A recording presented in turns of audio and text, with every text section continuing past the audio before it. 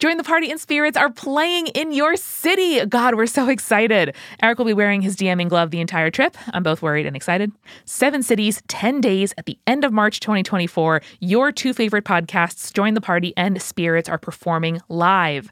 We're playing games, rolling dice, making monsters, and a whole lot more. So come see us in Seattle at the Hereafter on March 21st, Minneapolis at Granada on March 22nd, Chicago at Reggie's on March 24th, Boston at the Rockwell on March 25th, New York City at Littlefield March 26th, Philly at City Winery March 27th, and DC at Atlas Brewworks on March 28th. Get your tickets right now at jointhepartypod.com/live. That's jointhepartypod.com/live. There you can see all the ticket links and find the city that works for you. When you're rolling the bones, your future is looking good. Join us.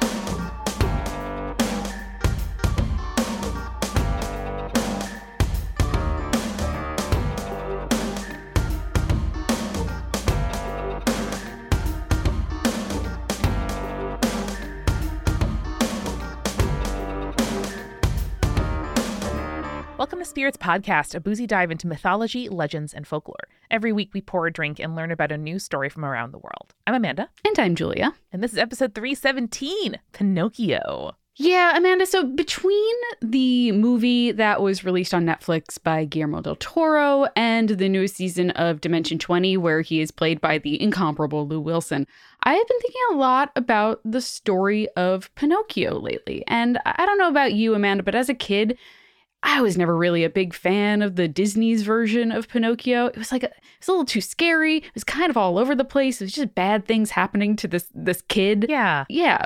Also, it just didn't have as many songs that were bangers as the rest of the Disney movies available to us as children. Yeah, I think this is one that I watched once and thought, sad, don't need that, and then never really revisited. So I wonder what that wily old puppet is up to and if a cricket exists in the folklore. Ooh, that's a great question, Amanda. So besides that, watching it once, what are your memories of the story? What are the plot points that you can barely remember?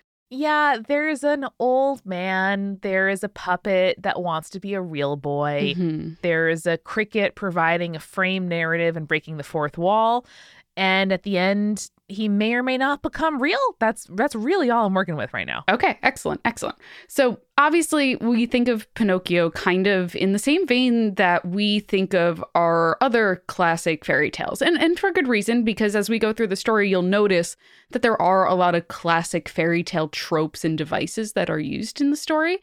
But The Adventures of Pinocchio, which was written by Italian author Carlo Collodi, was not really a fairy tale in the way that Beauty and the Beast was, or Cinderella, or Little Red Riding Hood, because while it uses a lot of fairy tale tropes, it is surprisingly more modern than I at least had originally assumed. Oh, yeah. So it's not like an aggregate of lots of the same type of story. It's more like a singular invention. Exactly. Much like we talked about with our Wild Hunt episode, which was, as you described, just kind of an amalgamation of various different tales that was then codified into one version.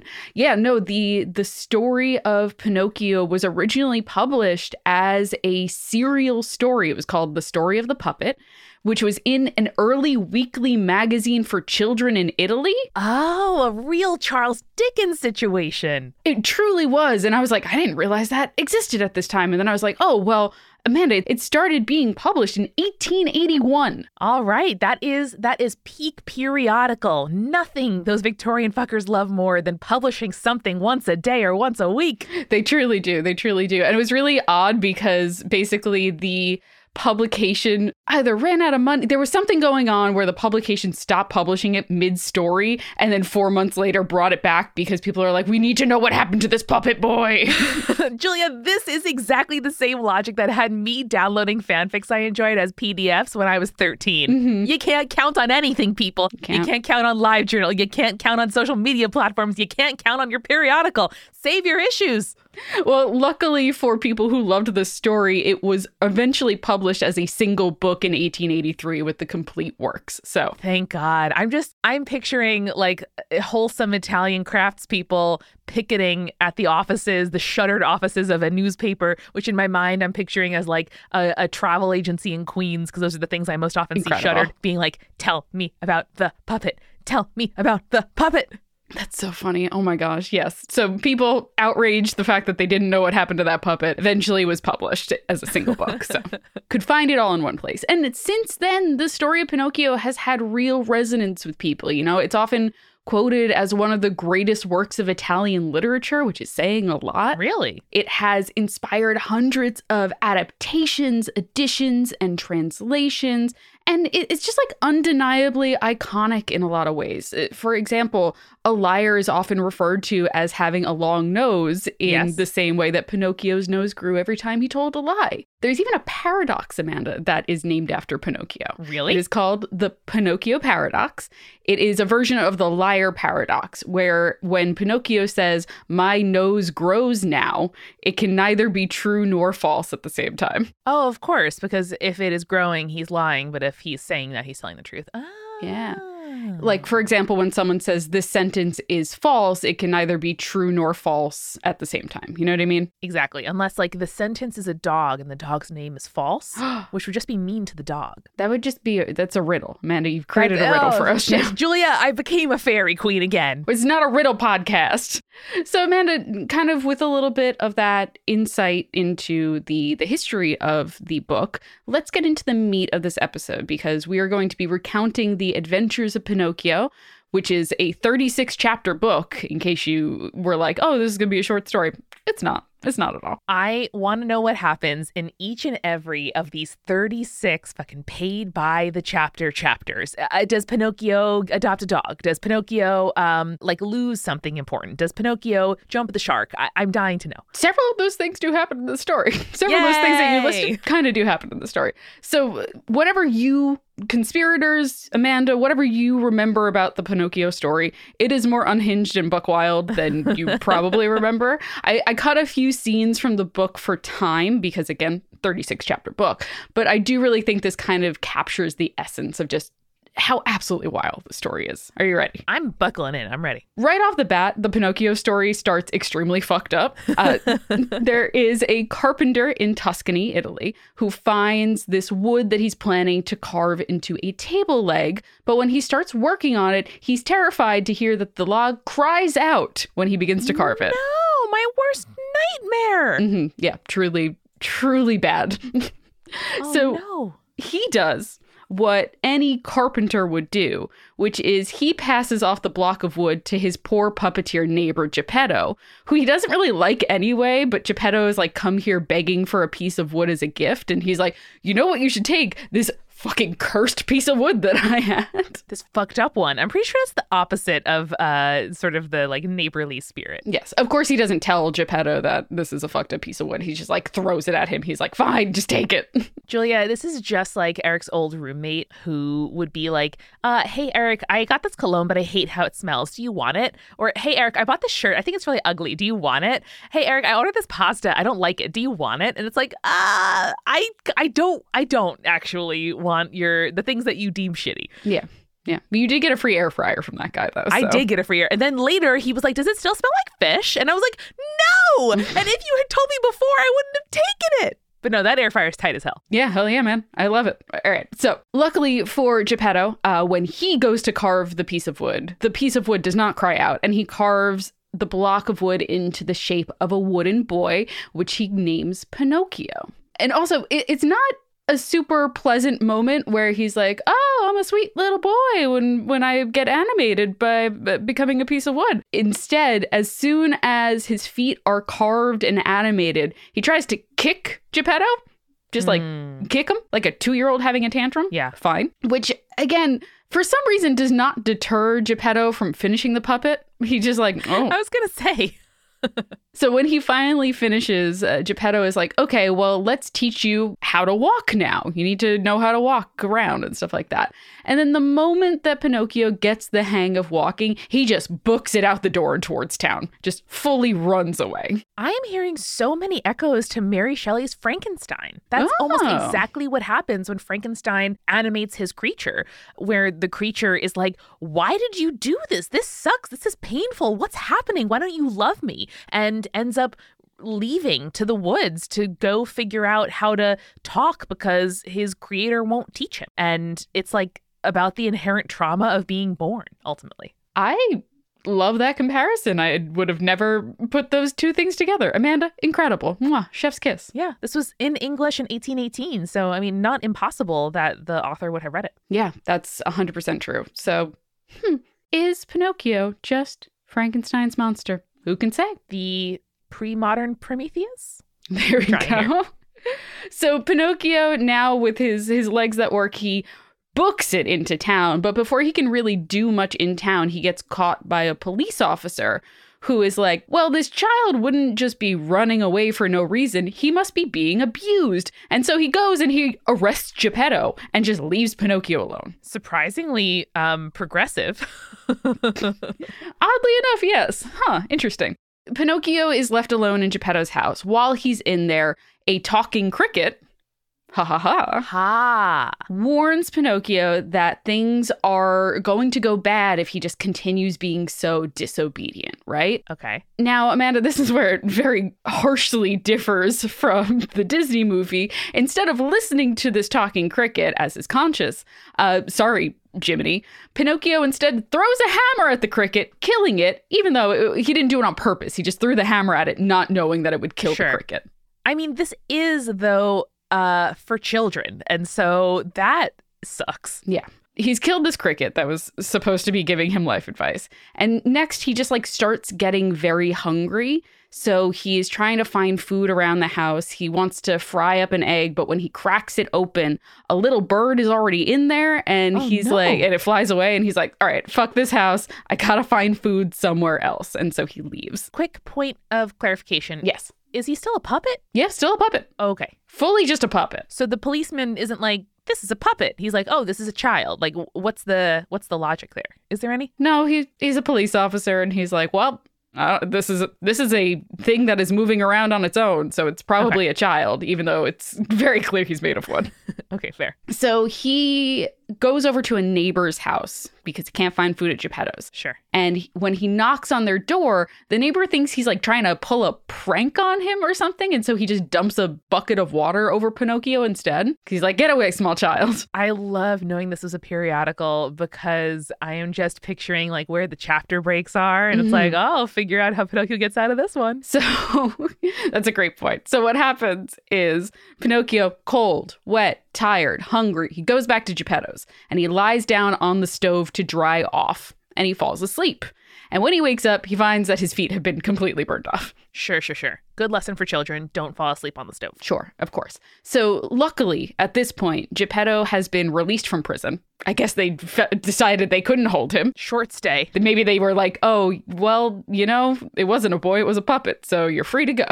Fair. So Geppetto comes home, and in a act of kindness that I certainly would not have done for this little wooden boy who got me thrown into jail, he carves Pinocchio another pair of feet.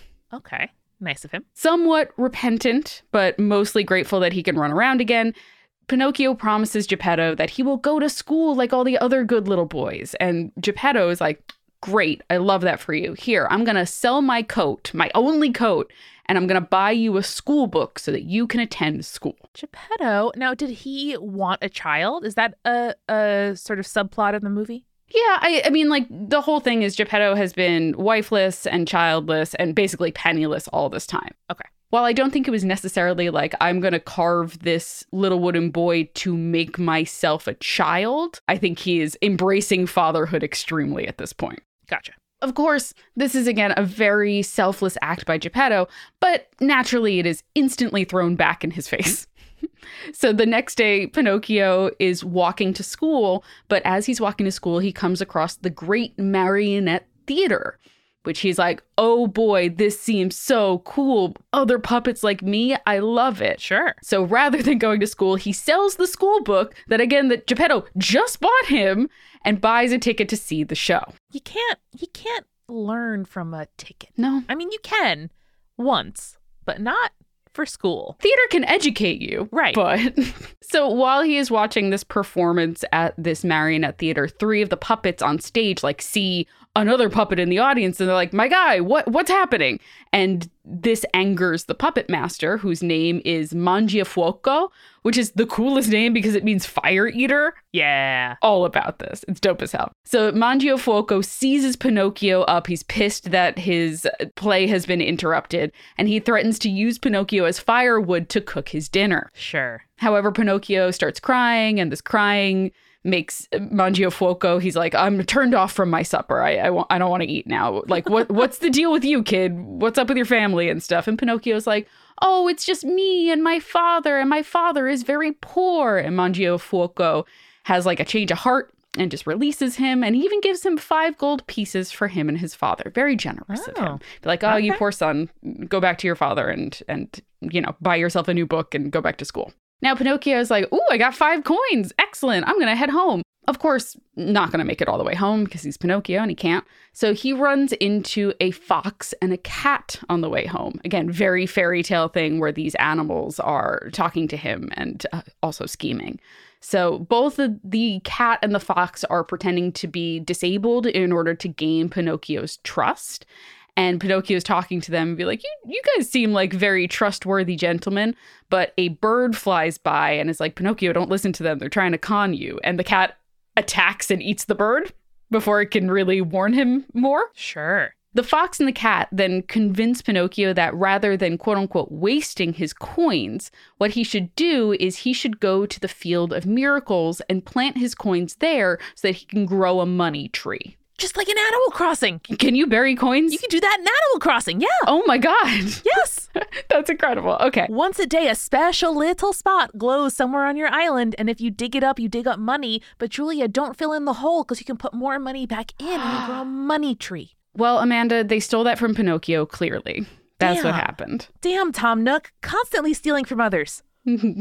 So this Field of Miracles is supposed to be in a city called Catchfools. And they're like, come with us to Catchfools and you can do that. You can grow your money tree. Okay, Julia, I know Pinocchio is a puppet who's about 1 day old, but I would not go to a place called Catchfools and give them my coins. Well, Amanda, you're smarter than this puppet. So congratulations on that. Nailed it. It's Fox's newest reality show. Are you smarter than this puppet? Yeah, and I am. I am smarter than this puppet. So Pinocchio leaves the village with the cat and the fox, and they stop at an inn where the cat and the fox dine and ditch, basically. They leave Pinocchio to pay for their food. Rude. And then they also leave a message with the innkeeper being like, tell that puppet boy that we were called away to care for the cat's kittens. But we're going to meet him at the Field of Miracles tomorrow. Oh, yeah. Bring your coins, buddy. Bring your coins, buddy, the remaining coins, because you had to spend 1 coin to pay for our food and your lodging. But tomorrow, your 4 coins, they'll turn into a money tree. It's going to be great. Bummer. So the next morning, before Pinocchio arrives in the city of Catchfools, the ghost of the talking cricket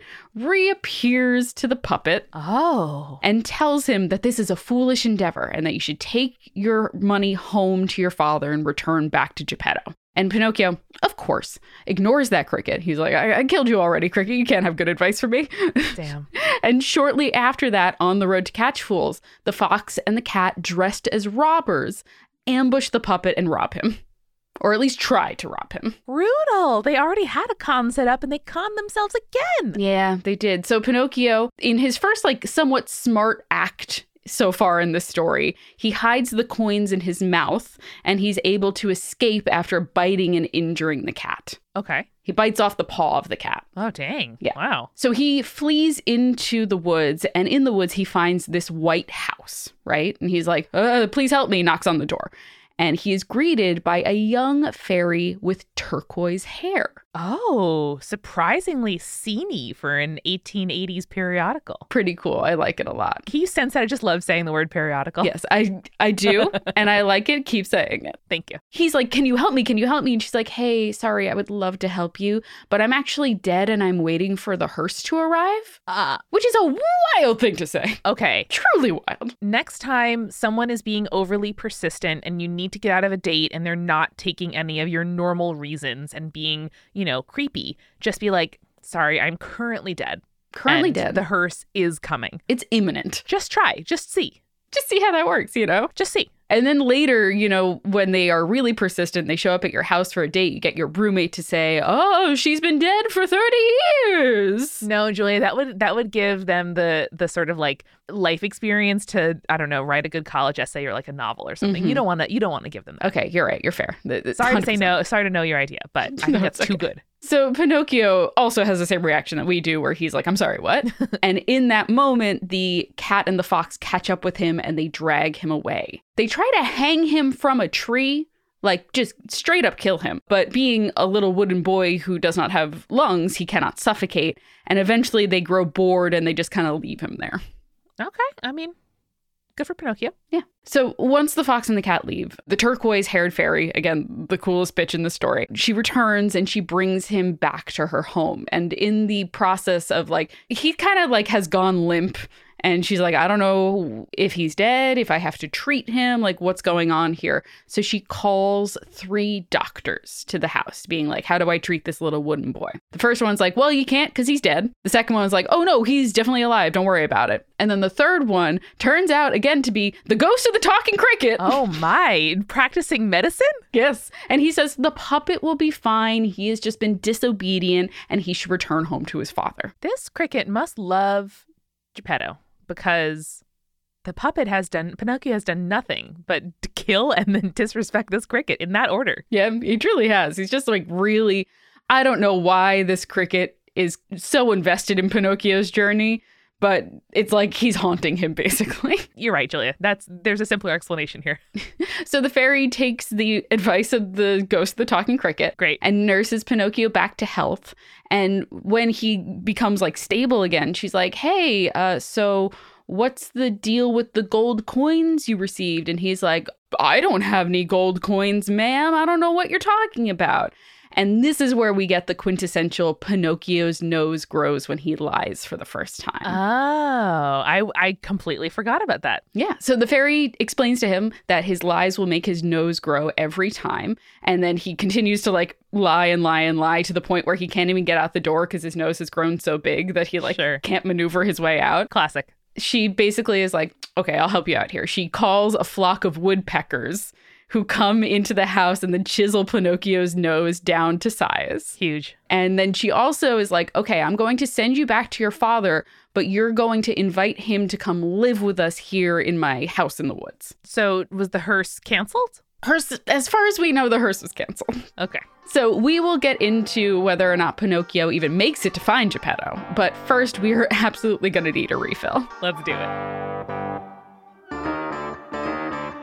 Hey, this is Julia, and welcome to The Refill. It is a new year, and that is extremely exciting. We have so much fun stuff planned for this new year in spirits. But first, before we get started, I just need to thank our newest patrons, Anna, Kata, Minke, Amanda, and Maya. Thank you so much for joining us here on Patreon. And as a reminder, in case you might have forgotten, our Patreon is now monthly. That means when you sign up, your tier is what you pay each month. And if you decide you want to pay for a annual subscription, it's actually cheaper and you can get the whole year for less than if you paid monthly. It's pretty great. I would check it out. Also, we have a bunch of exciting stuff in our new tiers as well. If you want Urban Legends every month, all patrons now have access to our monthly bonus Urban Legends episodes, including our backlog over the past several years at this point. You can also enjoy new benefits like tarot readings, bonus video advice podcasts, and even more ways to connect with us. And that is all at patreon.com/spiritspodcast, where you can join the ranks of our supporting producer level patrons patrons like Alicia Ann, Brittany, Sakuda Makalata, Fruity Chick, Hannah, Jack Marie, Jane, Jessica Stewart, Nieselkins, Lily, Megan Moon, Nathan, Phil Fresh, Rico Like, Captain Jonathan Malachi Cosmos, Sarah, Scott, and Zazie, and of course our legend level patrons, Ariana, Audra, Bex, Chibi Yokai, Clara, Morgan, Sarah, Schmitty, and Beam Me Up Scotty. Again, all that and more at patreon.com/spiritspodcast.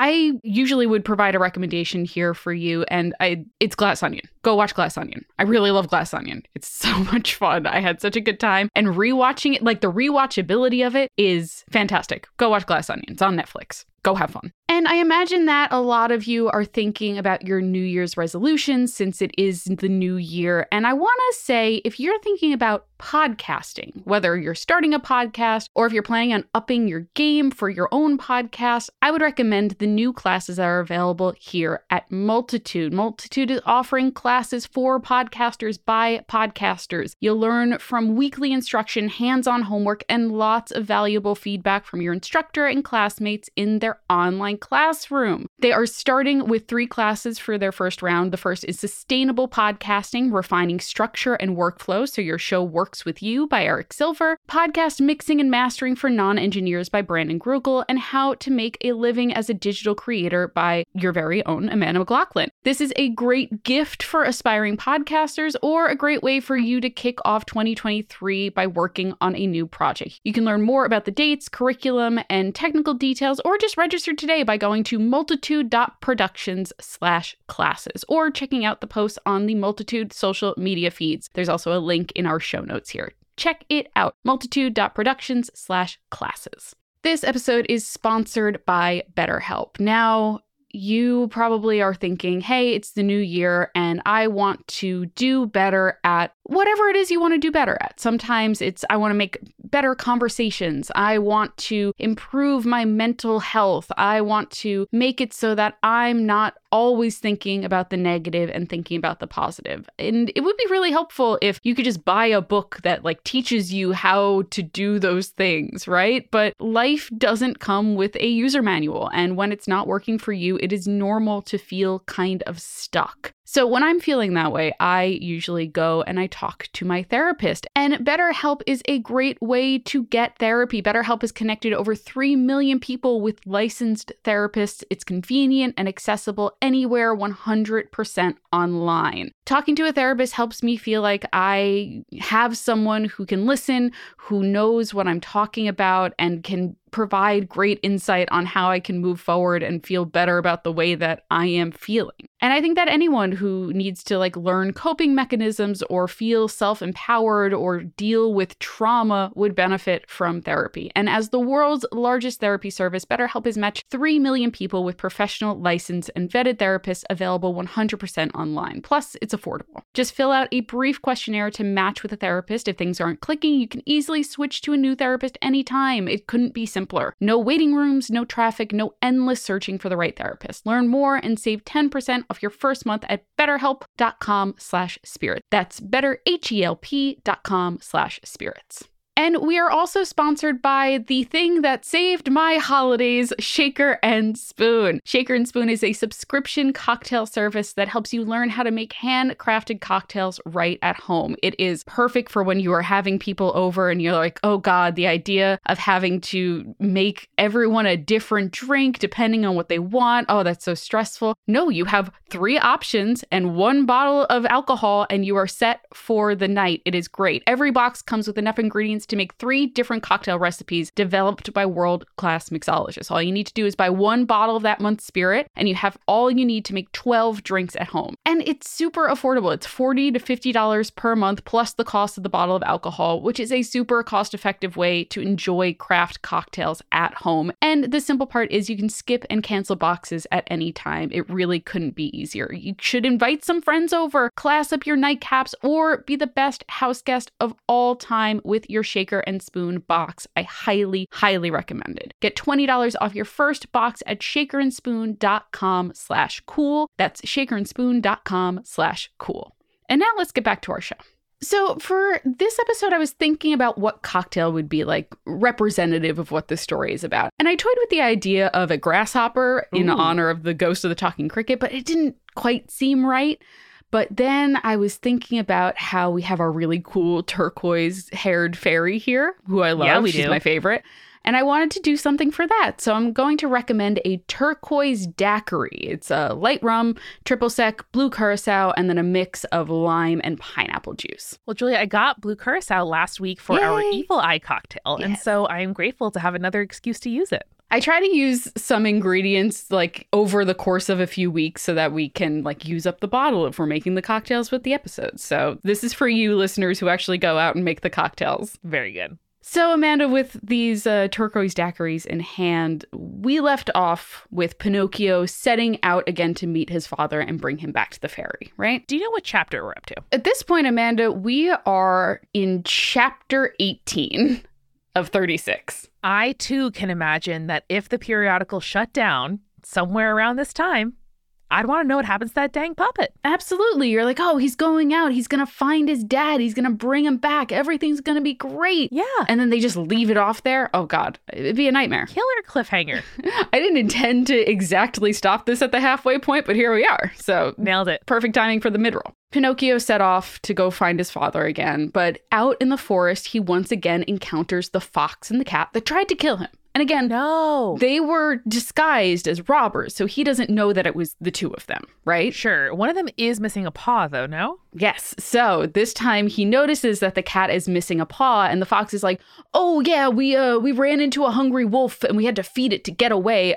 Don't worry about that though. Hey, remember how we told you about the Field of Miracles?" And so they once again convince Pinocchio to come with them to plant his gold, right? Actually, this is a real place. They weren't just pulling his leg and stuff like that. The Field of Miracles existed. The city of Catch Fools existed. Really? And so they get to the Field of Miracles and Pinocchio buries his coins and they say, okay, well, you have to leave for 20 minutes because that's how long it takes for the tree to grow. And he's like, okay. All right, Pinocchio. Again, I know you're maximum 3 days old. I think you know that it takes more than 20 minutes for a tree to grow. Yes. Well, apparently he doesn't know that. So he's like, okay, and then walks away for 20 minutes. And then when he comes back, he finds that all of his gold has been dug up because, of course, that was the cat and the fox's intention to begin with. You know, I'm disappointed in the teal-haired fairy, who I'm just going to start calling Ramona Flowers Yes. because Mary Elizabeth Winstead in Scott Pilgrim is what I'm picturing for this fairy. Great. I feel like she is a little more world-wise and should know. Yes. Well, she was like, you know what? I can't teach this puppet boy any lessons other than don't lie. And that's just going to be a mess. Bummer. So, of course, a parrot saw all of this go down because this is a story about talking animals. I forgot that Italy is on the Mediterranean, and I was like, what the hell's a parrot doing there? Yeah, no, there was parrots there. It's fine. Fair. So the parrot saw this happen. He mocks Pinocchio for being so gullible. And a frustrated Pinocchio is like, well, I'll have justice because this child understands the justice system being 3 days old or what have you. And so he runs to the courthouse in the city of Catch Fools to report the theft that occurred. I mean, Julia, the first thing he ever did was get his creator arrested for abuse. So I think That is true. if he knows anything, it's about, you know, using the justice system to like get what you want. So he is brought before a gorilla judge. The judge is a gorilla. We love that. Oh. And the gorilla judge is like really sympathetic. He's like, oh man, that sucks, guy. Like, it's a real shame that these people stole from you. However, it is super illegal to be foolish here in the city of Catch Fools. So I have to sentence you to 4 months in prison for foolishness. Oh, damn. What a reversal. I didn't see that coming. I know, right? Imagine how incredibly fucked up it is to be first off, imprisoning a child, and then secondly, imprisoning a child for foolishness for 4 months. Damn. Wow. Luckily, Amanda, for Pinocchio, he is not forced to serve that time because the emperor of Catch Fools, again, for some reason, there's an emperor for this one city. After his army wins a battle against their neighbors, he declares that all criminals should be released early in celebration. Okay, that's one lesson that I do think we should take from the Pinocchio story. More clemency. Yes. You're like, you know what? Foolish Nick's crimes, just let him out. They learned their lesson after a day, not 4 months. Nonviolent crimes, get him out of there. We don't need to be putting people in prison. Yeah. Exactly. So eventually, now that Pinocchio has been released from jail, the second person to be imprisoned in the story, by the way. Yes. He is able to make his way back to the fairy's house, but when he gets to the cabin, he finds nothing but a gravestone. No! And so he's like, oh shit, the fairy died. What do I do now? Ah, Amanda. They were going to live there and be a family. They were. One ghost, one man, and one puppet. I know, as you do. My favorite British sitcom from the early 2000s. So luckily for Pinocchio, a pigeon comes across him mourning there and offers to give him a ride. And the pigeon's like, all right, we're going to go by the seashore and then I'll take you back to your small town, right? And so Pinocchio, when they get to the seashore, he finds that Geppetto is there and he has built a boat in order to set sail and try to find his son Pinocchio. Geppetto, trying so hard, loves his son so much, even though his son is such a bad kid. He's such a shit. He's always whittling and he's always trying. And that's why we love Geppetto. Yes. So Pinocchio sees his father and throws himself into the water to try to swim towards Geppetto and his boat. And just try to help him in general, right? But before he can reach him, Geppetto is swallowed up by, as the book calls it, the terrible dogfish. What? Just like a giant fish shark situation going on here. Just swallows Geppetto and his boat whole. Geppetto's had a really bad week. That's the subtitle of Pinocchio. He's really having a rough go of it. So Pinocchio is found by a dolphin who tells him of Geppetto's fate and offers to give the puppet a ride to dry land. All right, I do appreciate how, much like Bedknobs and Broomsticks, Pinocchio takes a hard second act turn under the sea. Yes. So the dolphin very generously takes him back to shore and he brings him to an island called the Island of Busy Bees. Oh, I perk up. I'm ready. I'm here. Amanda's like, ooh, yes, I love a busy bee. We love it. So there, Pinocchio finds that, much to his shock, he actually has to work for his food and like do labor in order to get goods and services. Again, this is not a communist manifesto whatsoever, this novel. No, we all learn about chores at some point in our childhood. It happens. Yes. So Pinocchio offers to carry a jug, like a very heavy jug, for a woman in return for food and water. Seems like a pretty good, a solid deal. We like it. Mm-hmm. However, when he gets to the home of the woman, he recognizes her as the fairy, but who has grown much older in the short time since he last saw her. In death? She's just older now. Unless she just lied and said that she was dead, but she wasn't, and then she actually did die? Much like your excuse, Amanda, I think she might have just been faking it and she wasn't actually dead. I can see it. I like it. So she tells Pinocchio that now that she is old enough to be his mother, that she will start acting like it, and again insists that Pinocchio begin attending school. Again, school is a big theme, and we'll talk a little bit about that at the end of the episode, but like Carlo really had some opinions about education and the education process. She also like kind of hints to him, like doesn't outright say it, but hints to him that like, hey, if you do well in school and you're a good boy for a whole year, maybe you'll be able to become a real boy. Oh, here's where it gets dangled. Okay. Here, that's the carrot now has been dangled. Amanda, let me tell you, carrot does not get grabbed immediately. We still have another 10, 12 chapters. Oh, yeah. So Pinocchio starts school and he tries very hard to be good. He even becomes the top of his class, but that also makes his fellow schoolboys a little bit jealous of him. Oh, sure. You know how like someone succeeds and now everyone's like, oh, you fucking nerd, you probably suck up to the teacher. Julia, I sure do. Yeah, I know you do, babe. I know you do. So the boys, having heard what happened to Pinocchio's father, again, remember, swallowed by a giant fish, convince him to ditch school because they say that they saw a sea monster at the beach. Sure, it ate Pinocchio's dad. Yeah, extremely cruel. Extremely cruel to be like, hey, man, I think the sea monster that ate your dad's at the beach. You want to go? Brutal. Pinocchio arrives. It becomes clear that these schoolboys are lying to him, and they all get into like a big scrap, like a big fight. Boy fight. Oh, not an experience I had, but one that I sure do enjoy seeing replicated on television. Yeah, there's a lot of like shoving and what's up, you know? Yeah, I remember, Julia, when we were taught Lord of the Flies in school and our male teachers were like, yes, adolescence. And we were like, I don't get it. If you say so, I'm not a boy, so I don't know. So Pinocchio is accused of hurting one of the boys, and fearing that he will get in trouble, he flees. He knows about prison, Julia. He's 3 days old. He knows about prison. He has already been in prison. Yeah. At this point, he's like less than a year old, but still a couple months old. So he's like, I know, I did my time. True. Eventually, Pinocchio, there's a whole like side plot here where he like saves a dog. That was the part where I talked about the Pinocchio adopts a dog. I kind of skipped it because there wasn't a lot going on with it. But eventually, Pinocchio runs into a snail that knows and works for the fairy, and the snail is able to convince Pinocchio to return to her. And she promises him, like, okay, I'm going to give you another chance to be good. I know you could do this. Focus up, kid. He again, like, attends school. He succeeds there. He's doing great. He's being a good boy, Amanda. Pinocchio, what a turnaround. So about a year passes after some time, and the fairy promises Pinocchio that he'll become a boy the next day. And she tells Pinocchio, hey, like, go out into town, invite your friends from school. We can throw a party celebrating the fact that you're going to become a real boy. I'm worried. Yes, you should be concerned. But I also really like this idea that it's almost like a bar mitzvah, but for Pinocchio.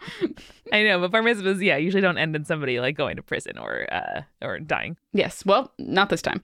So he runs off. He's determined to tell all of his friends, like, hey, I'm going to be a real boy tomorrow. Come to my party. However, he becomes a bit sidetracked when he runs into his good friend, Candlewick. Oh, Candlewick. Candlewick's his best friend, and Candlewick tells Pinocchio about a place called Toyland. Amanda, in Toyland, there's never any work, and everyone instead just gets to play all day. Oh, Julia, it's the final test in his hero's journey. Well, Pinocchio is like, oh, for real? Sounds great. We should go. Yeah, of course. Yep. Yeah, and then they do. They just fuck off for like 5 months. And they play in Toyland for 5 months. I mean, sounds fun. Yeah. So they're having a grand old time while they're there. However, after 5 months in Toyland, the two boys wake up with donkey ears. Okay. Surprising. Mm-hmm. So they are like, oh, why do we have donkey ears? And a marmot, like the little rodent guy, looks at them and is like, well, the problem is you've come down with donkey fever. Donkey fever is a phenomenon where when boys who do nothing but play and don't attend their studies, they become donkeys. Oh, okay. Mm-hmm. Not a thing I've ever heard of, but sure. Shouldn't we all be familiar with donkey fever at this point, Amanda? I mean, we've learned so much about diseases over the past couple of years. That's fair. So Pinocchio and Candlewick just like fully become donkeys, and Pinocchio in donkey form is sold to a circus. Sure. Okay. I bet the people of Toyland have a real I think, and I kind of remember this from the movie, they have a real boy to donkey sale pipeline that was happening there. They're like, oh, well, that's how we make our money. We sell boys that turned into donkeys to circuses and stuff. Yeah, circuses really are the big bad of so many Disney movies. I feel like behind Dumbo, Pinocchio, there is selling children and or animals and or their parents to the circus. That's true. Circuses, they're the bad guy. At the circus, Pinocchio in donkey form is taught to do tricks and perform there. But when he thinks he sees the fairy in the crowd of one of the performances at the circus, he falls and he injures himself while he's doing a trick. Man, it gets worse somehow. It gets worse. All right, I'm just gonna sip my cocktail and wait. Yeah, so the ringmaster, seeing that he cannot perform, sells Pinocchio to someone who is like, okay, I'm gonna kill this donkey and turn it into a drum.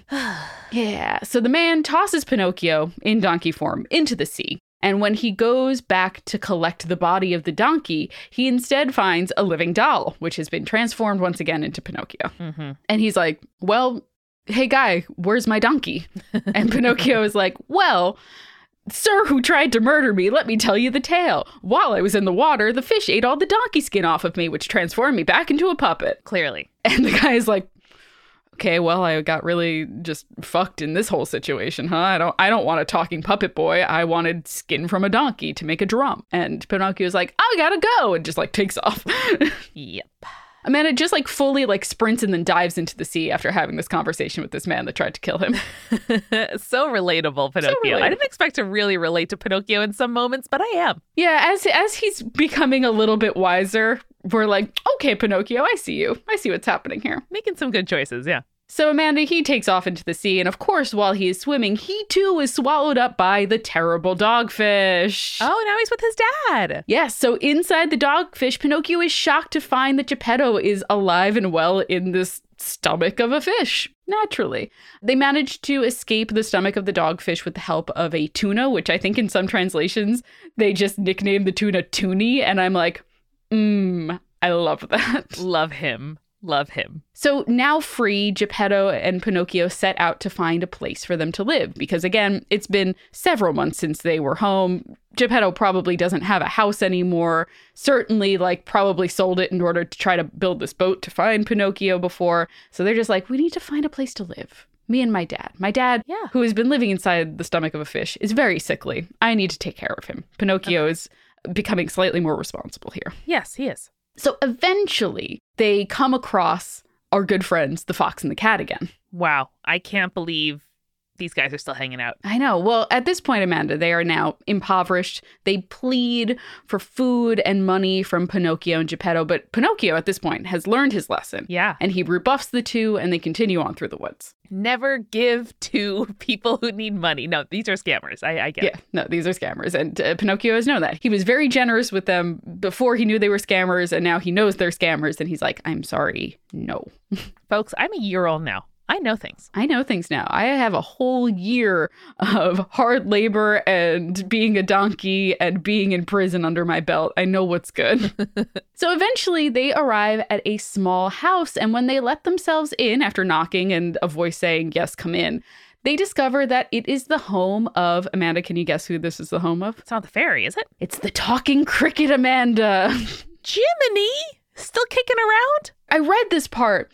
And the story doesn't specify if this is the ghost of the talking cricket or if he's alive again. They're just like, it's the talking cricket again. And you're just like, okay, fine, great. Sure, yeah. No, I'm 34 chapters in, Julia. I'm not really questioning the premise. Exactly. So Pinocchio is like, my guy. And the cricket is like, don't my guy me. You killed me with a hammer. You didn't listen to my advice. We are not friends. And he's like, okay, you know what? That's right. My bad. You have a very nice house here. How did you get this talking cricket? Sure. And he's like, my house was given to me by a goat with turquoise hair. And Pinocchio's like, I'm sorry, what? Excuse me? Excuse me? What happened to the goat? And the cricket is like, yeah, the goat left yesterday because she was really upset. And she was like, oh, Pinocchio got swallowed by a fish. And Pinocchio's like, oh, snap. Well, maybe she'll come back.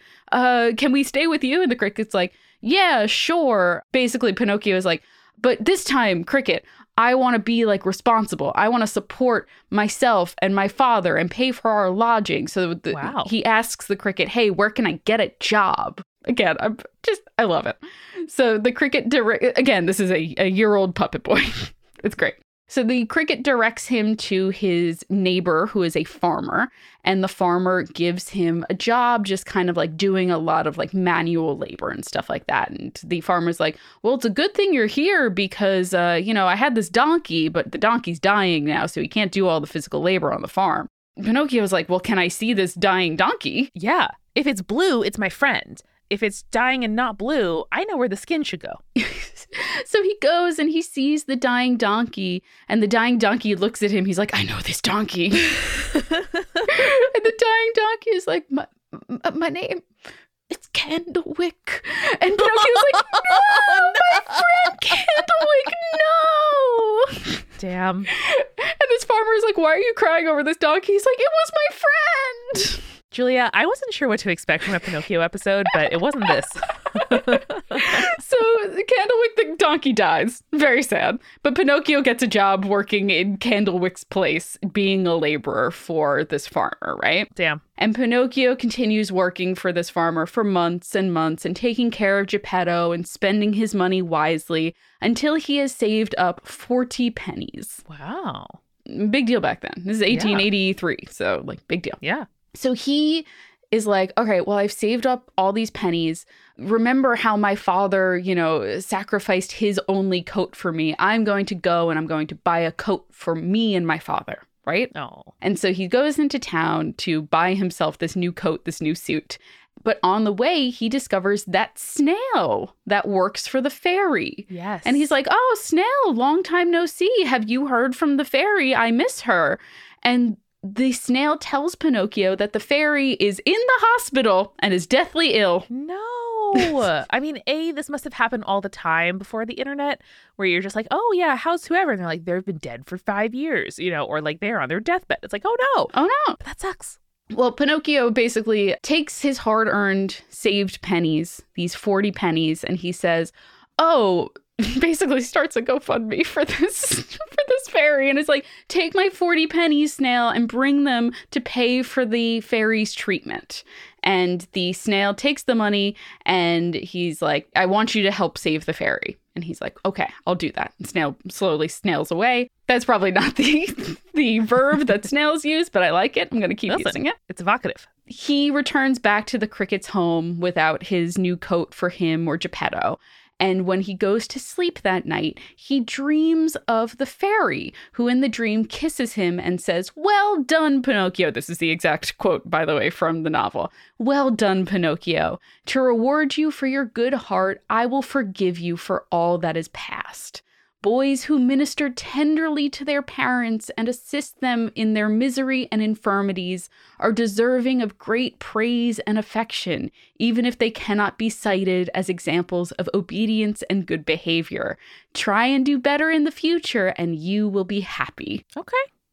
Like Not bad. not a bad life lesson to take going into this. So with that, Pinocchio awakes, and he sees two things, Amanda. The first thing he sees is his puppet body now lifeless in a chair. Ah, And then he looks down and he realizes that he has become a real boy. Pinocchio. I don't love that your carcass is also there, but great. It is kind of terrifying to wake up and then see your lifeless body, that the only body you've ever known, sing in a chair opposite of you. Yeah. Yikes. Oh no, why am I so limp? So the fairy also, apart from turning Pinocchio into a real boy, has also left him a new jacket, a new coat, new boots, and a bag of 40 gold coins in exchange for the 40 pennies that he gave her. Oh. Very sweet, very nice. They're set for life now at this point. Indeed. The story ends with Geppetto is lively, in good humor again, is healthier than he has been, and Pinocchio explains at the end of the book how ridiculous I was when I was a puppet, and how glad I am that I have become a well-behaved little boy. The end. Julia, I have nothing to add.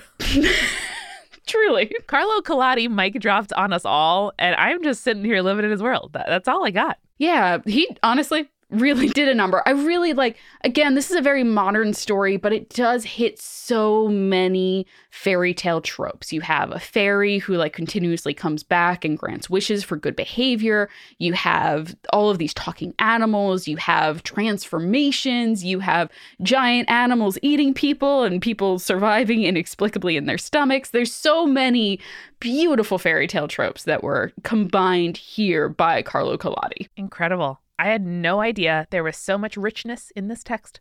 Seriously. So I want to touch on two themes that are kind of important in the narrative of this story that also are very much informed by the world that Carlo Collodi was living in at the time that he was writing this, okay? Yeah. So one of the interesting themes that I thought was brought up in this version that is lacking in the Disney version is touching on poverty in the 19th century Italy, right?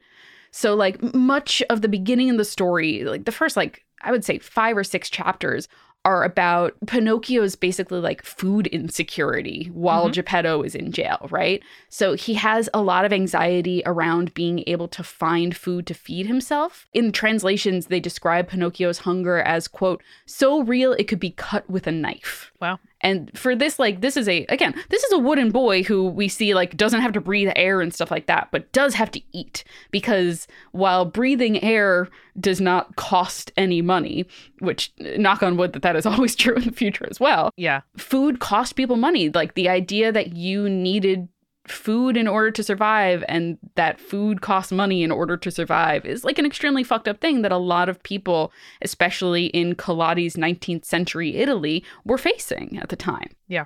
In the story, like when Geppetto returns from prison, he gives Pinocchio 3 pears, which we learn Geppetto had intended for his own breakfast, but gives them to the puppet again instead. Again, this like sign of parents sacrificing for their children in order for that generation to survive. Like Pinocchio, at first, he demands that Geppetto peels all of the pears for him. Like a child demanding crust be cut off their sandwich. Yes.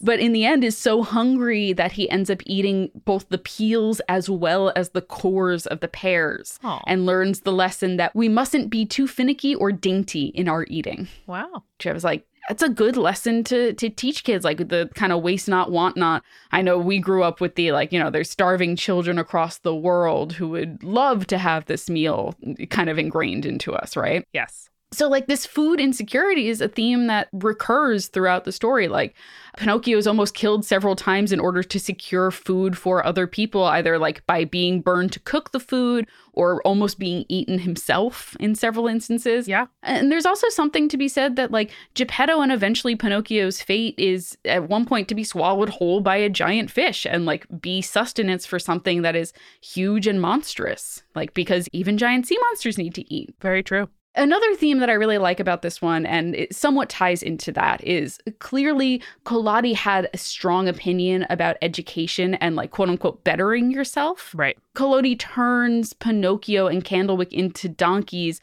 with a purpose, right? So in Italy, calling someone a donkey referred to not only children that didn't apply themselves to school, but also physical laborers were also referred to as donkeys because they did the work that a donkey could do, quote unquote. Right, like skilled and unskilled labor. Right. And while I disagree with Collodi in that like unskilled labor even exists because all jobs require a certain level of skill, it is really interesting that he's trying to get across basically like if you act like a donkey as a student and you don't apply yourself, you'll end up a donkey or a laborer for the rest of your life, which is a theme that he really pushes in this, especially the latter half when Pinocchio discovers that that's literally the fate that Candlewick ended up experiencing, you know? Yeah. But it's interesting because Collodi lived in a time where he had just seen the unification of Italy into a single nation that happened in the like mid 1800s. At that point, only 25% of Italians could read and write, right? But with the unification of Italy and it turning into a country, when Collodi was writing Pinocchio, free compulsory schooling had just been mandated throughout the country. I see. And that percentage rose to 40%. So Collodi is there kind of recognizing that there is this disparity between those who were educated and like came from money or a place where they didn't have food insecurity and those who were being educated while hungry. Very true. Like he even wrote an open letter called Bread and Books, where he argued basically like, yes, education should be universal and free, but that means nothing if we don't also have universal food and shelter for all Italians. Yeah, a thing that is not true in the U.S. today. You cannot learn when you are hungry. Absolutely. And like the fact that there are, people that argue against free school lunches for people is ridiculous. Like the fact that a child can be in debt to their school because they need lunch is absolutely preposterous. It is. Collodi really did believe that an education could guarantee a better life so long as people's basic needs were met, which we definitely agree with here on the podcast. Surprisingly progressive. Yeah. So there is so much more that we can say about Pinocchio, but because this is a really beefy story, I'm going to recommend a couple of essays and insights on the tale to our conspirators for them to check out. So I would recommend The Real Story of Pinocchio Tells No Lies, which is an essay from Smithsonian Magazine. Bad Things Happen to Bad Children from Slate. Sonorius Matezza, A Political Voice on Collodi's The Adventures of Pinocchio by Susanna Ferlito, and The Tribulations of Pinocchio, How Social Change Can Wreck a Good Story by Richard Wunderlich. And of course, you can read the original The Adventures of Pinocchio online because it is in the public domain and it is freely available. I had truly no idea there were so many depths to this story. Julia, thank you. I'm so glad you enjoyed it, Amanda. And conspirators, remember, when you meet a turquoise hair Ramona Flowers fairy in the woods, stay creepy. Stay cool. Spirits was created by Amanda McLaughlin, Julia Schaffini, and Eric Schneider, with music by Kevin MacLeod and visual design by Allison Wakeman. Keep up with all things creepy and cool by following us at Spirits Podcast on Twitter, Instagram, Facebook, and Tumblr. We also have all of our episode transcripts, guest appearances, and merch on our website, as well as a form to send us in your urban legends and your advice from folklore questions at spiritspodcast.com. Join our member community on Patreon, patreon.com/spiritspodcast, for all kinds of behind-the-scenes goodies. Just $1 gets you access to audio extras with so much more, like recipe cards, both alcoholic and non-alcoholic, for every single episode, director's commentaries, real physical gifts, and more. We are a founding member of Multitude, an independent podcast collective and production studio. If you like Spirits, you will love the other shows that live on our website at multitude.productions. Above all else, if you liked what you heard today, please text one friend about us. That's the very best way to help keep us growing. Thanks for listening to Spirits. We'll see you next week. Bye.